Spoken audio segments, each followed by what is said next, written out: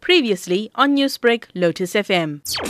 Well, I do think that they will focus on the usual message, which is often raised, which is quite relevant now, of the ANC unity and given the factionalism that is there.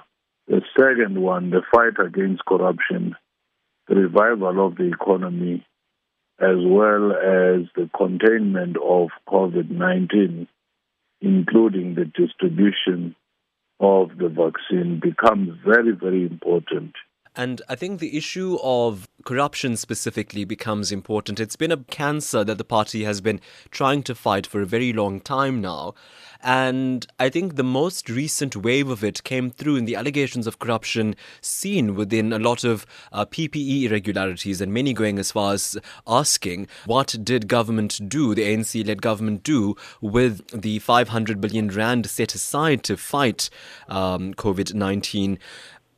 These are major dark clouds hanging over the ANC. What should the ANC be saying to ensure that they set the right tone about this kind of behavior? Giving assurance and support to the law enforcement agencies to do their work without political interference, no matter how senior, how high, how powerful any individual is involved, is a key message to send.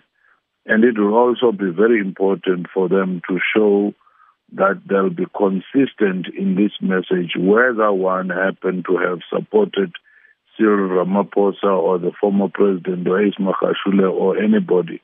When they're involved in the wrong, action will be taken. But on that very point, Professor, and it comes back to what you was talking about just now about factionalism, and I think last year there was a major contention in the party following on the open letter by President Jacob Zuma and, of course, the letter by President Cyril Ramaphosa about the issue of the president issuing a stern warning to those within the party, found to be corrupt. And that didn't go well with a lot of members of the ANC-led government. So that gives us a sense that there is a division there on how the ANC should be tackling members of its party and corruption. Do you think the party is matured enough to have that conversation? The party has no choice, and it can't wait for its political maturity because the public has that expectation. They've seen the damage of corruption. And therefore, it will take courageous leadership to stay the course and say that the fight against corruption, even if it may cause uneasiness, even if it may begin to target some of our members, will continue.